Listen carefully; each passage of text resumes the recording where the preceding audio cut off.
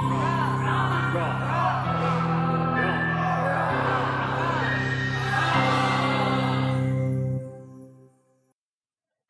and welcome to the RAR podcast at Manchester Metropolitan University. This series will explore the Anthony Burgess Cassette Archive. Anthony Burgess was born in Manchester in 1917. He published more than 50 books, including A Clockwork Orange and Earthly Powers, and he composed around 250 musical works. His wife Liana carried a cassette recorder at all times to capture her life with the author and their son. The archive now contains these intimate recordings and has been remixed by 23 artists in a new project which provides unique insight into Burgess. Find out more about the project at subrosa.net. Stick around for the whole episode series to find out more about Anthony Burgess from Andrew Biswell, director of the Foundation, the most unusual things in the archive from Anna Edwards, the Foundation's archivist, how the project came about from Alan Dunn, artist and producer, and how Scanner, aka Robin Rimbaud, worked with the archival material. We'll also get to hear some of the archive recordings and adaptations too. So stay tuned. In this episode, Matt Foley interviews Professor Andrew Biswell about Burgess and the Foundation. I'm Andrew Biswell. I'm Professor of Modern Literature at Manchester Met and Director of the International Anthony Burgess Foundation. So let's get into our first episode. Over to you, Matt. So I'm really pleased to be joined now by Andrew Biswell. Andrew, tell us about how the International Anthony Burgess Foundation came to be founded. The Foundation's a charity. It was set up by Liana Burgess, who was Anthony's widow, towards the end of her life in 2003. She decided that she wanted to establish a charity which would benefit students of music and literature, but also the general public as well. So it's partly an archive and a reading room, but it's also a public building that's open to everybody. Excellent. And how would you sum up the mission of the Foundation in broad terms? It's about celebrating the past. It thinks a lot about Burgess and his contemporaries and that particular period of late 20th century culture between the 50s and the 1990s when he died, but also trying to make the link with the contemporary as well. So we do a lot of work with contemporary composers and musicians and writers, and also kind of encouraging, I suppose, the kind of work that you might think was in the spirit of what Burgess did, but also talking about the subjects that were of interest to him. For example, dystopia, science fiction, historical fiction, Shakespeare, Hemingway. And he's obviously a fascinating figure. How would you characterise him as a figure?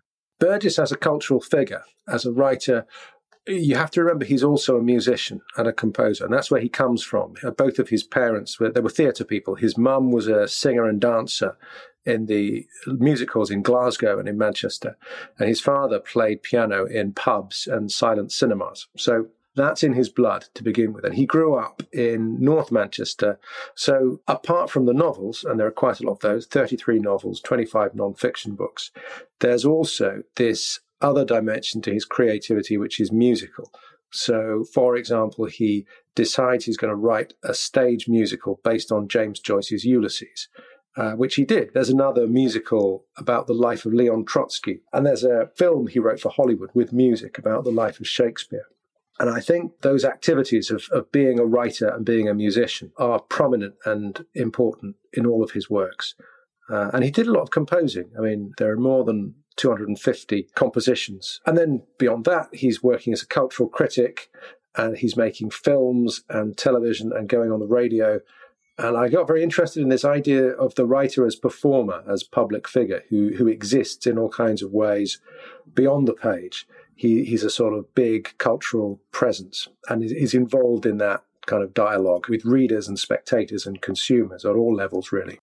And the theme of conversations comes up quite a lot in Burgess's work. Can you see at work in his writing a conversation with music or with musical modes? And he was also a linguist, and I wondered how that infused his writing. I think all these things are connected, actually. The idea of the musician as writer and the writer as somebody who's going to make new languages. And I think not just with Burgess, but with other 20th century writers as well, the idea that various art forms are linked. With Burgess, he really wanted to be a composer and he failed.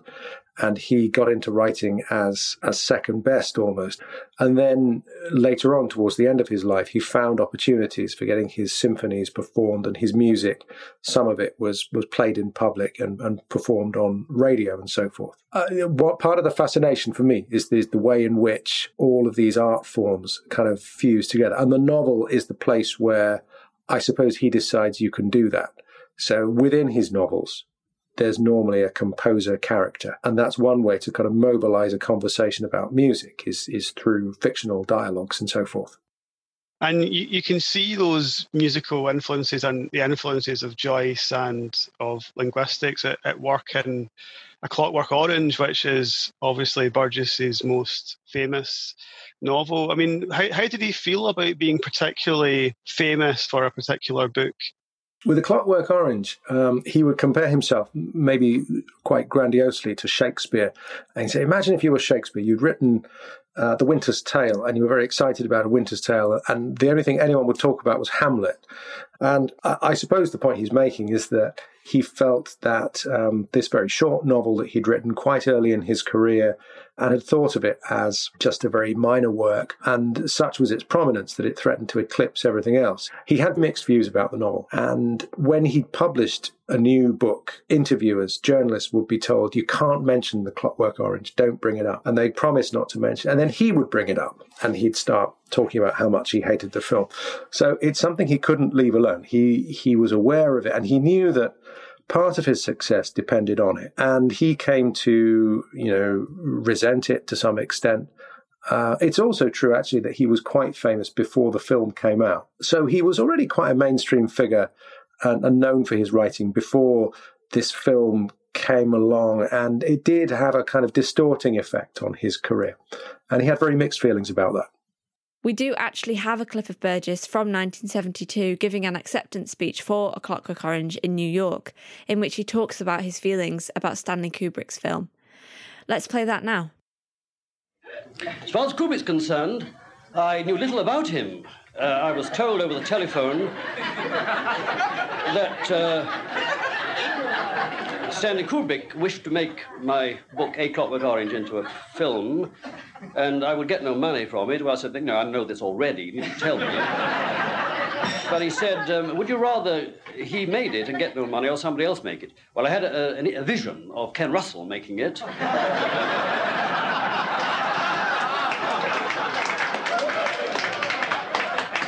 So I said I was prepared to pay Kubrick to make the film.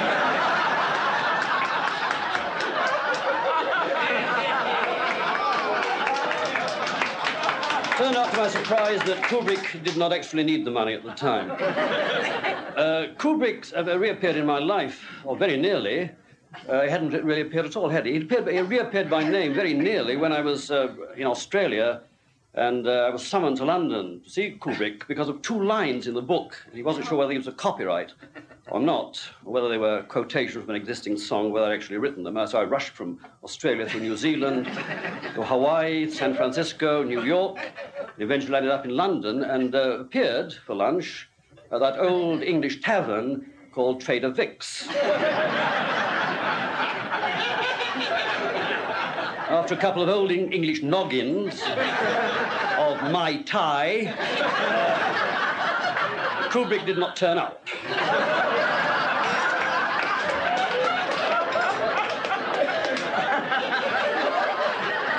Then Kubrick used the Australian vernacular, nearly gave birth to a set of diesel engines when he discovered that the British edition of the book was different from the American edition.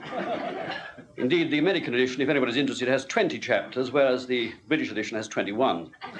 There's a cartoon in the British Daily Express which shows a man and a woman leaving the cinema, having seen Kubrick's film, saying, "George, dear, I do hope they don't make Son of Clockwork Orange."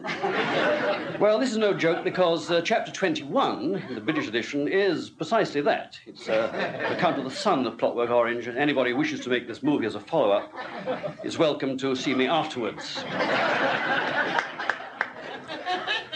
Well, but, as you know, he doesn't travel. Kubrick doesn't travel. And He is stuck there in Boreham Wood, about 2 miles from Pinewood Studios outside London. And if I may use again a dramatic allusion, there's no question of Boreham Wood coming to dance inane dances here. So all I can say now is that I know your little droogie, your Malinky droogie, back there in Boreham Wood, will smack down to his very kishkas or even his yardles when I place this horror show Padarok into his rukas.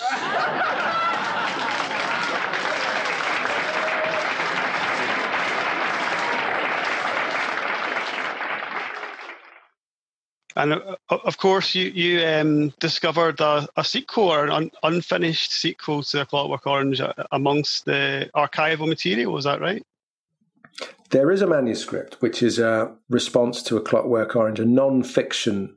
He describes it as a sort of philosophical intervention. And it's clear that he wanted to do an illustrated book. And it's a kind of series of thoughts and provocations and so forth. So I think at some point that book will come out. But at the moment, it exists as a sort of potential book. It's a manuscript. It's a set of notes towards the book that he didn't complete.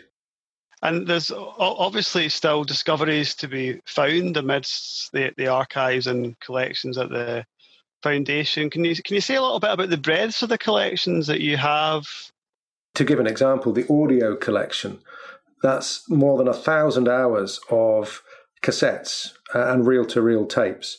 And at the moment, some of the material is digitized, but not all of it. So, I mean, that's a big area of mystery. It's a future project to put all that in order. There's a lot we still don't know that's there, kind of potentially within the archive and which will come out over the next few years, I'm sure.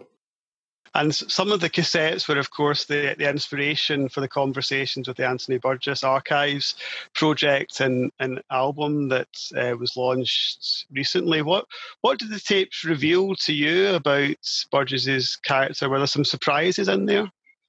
The big surprise is that the cassettes show somebody who's at home and is not performing or showing off. There was a particular kind of persona that I think Burgess affected when he was on TV. And a lot of the interviews, if you watch them, they're just the same. He tells the same stories in the same order. And he had this very kind of public facade, which was quite difficult to get through. Only one or two people ever really succeeded in puncturing that sort of carapace that he put up. And one of them was Anthony Clare. This was the In the Psychiatrist's Chair series on Radio 4. And Clare got a long way in getting Burgess to talk about his early life and the death of his parents and how he was very sort of isolated as a child, and also his various marriages and sort of how those worked out. And there's a kind of emotional engagement in some of those interviews that you don't often see in the public performances. Now, the audio cassette collection shows you a lot more of that. Often he's at home with his wife and his son, and they're just having a conversation, or they're making music together. Or when his son was away at college, he would record Christmas mixtapes for his son. And that's another side that nobody really suspected was there until we started to listen to these audio tapes. And for example, there's one, a bird song. They'd left the tape recorder just by a window and you can hear the birds outside. So there's a lot of very varied material that the artists were able to draw on. And you all got together for the launch event for the album, which was held at the Foundation. What was it like seeing some of the live performances, for example? Did it bring the music and the interpretations to life in a different way? It was a really good occasion, actually. And the Foundation does about 200 public events per year. It's a very good space for music because we've got at the Foundation Burgess's pianos, including the Bosendorfer piano, which is a very good instrument. It's like the Ferrari of pianos. It's an instrument that he owned towards the end of his life. And so, I mean, part of the fun is that where there have been performances of Burgess's music, to hear it played on his own instruments. And I'd not seen Scanner perform before. And I thought that was, quite a spectacle in itself. But also when he was a teenager, he'd bought a copy of Burgess's novel Earthly Powers and has carried it with him ever since. And we didn't know at the point where he was working on this that he is the biggest Burgess fan, on the planet. There is a very strong online presence for the Foundation as well, which includes online exhibitions too. You've got online exhibitions, very much so. Also, a series of podcasts and very strong content going up on all the channels on SoundCloud and on Twitter, Facebook, etc. All the details are on the website, anthonyburgess.org, if anyone wants to go and have a look. That's fascinating. I mean, we look forward to seeing all the developments that happen with the foundation in the future. Thank you very much, Andrew, for your time. Pleasure. Thanks for listening. In our next episode, Matt will speak to Anna Edwards about the archive and some of the stranger things in the collection. All of our previous episodes are available on SoundCloud, Spotify, and Apple Podcasts. Tune back in soon for more episodes.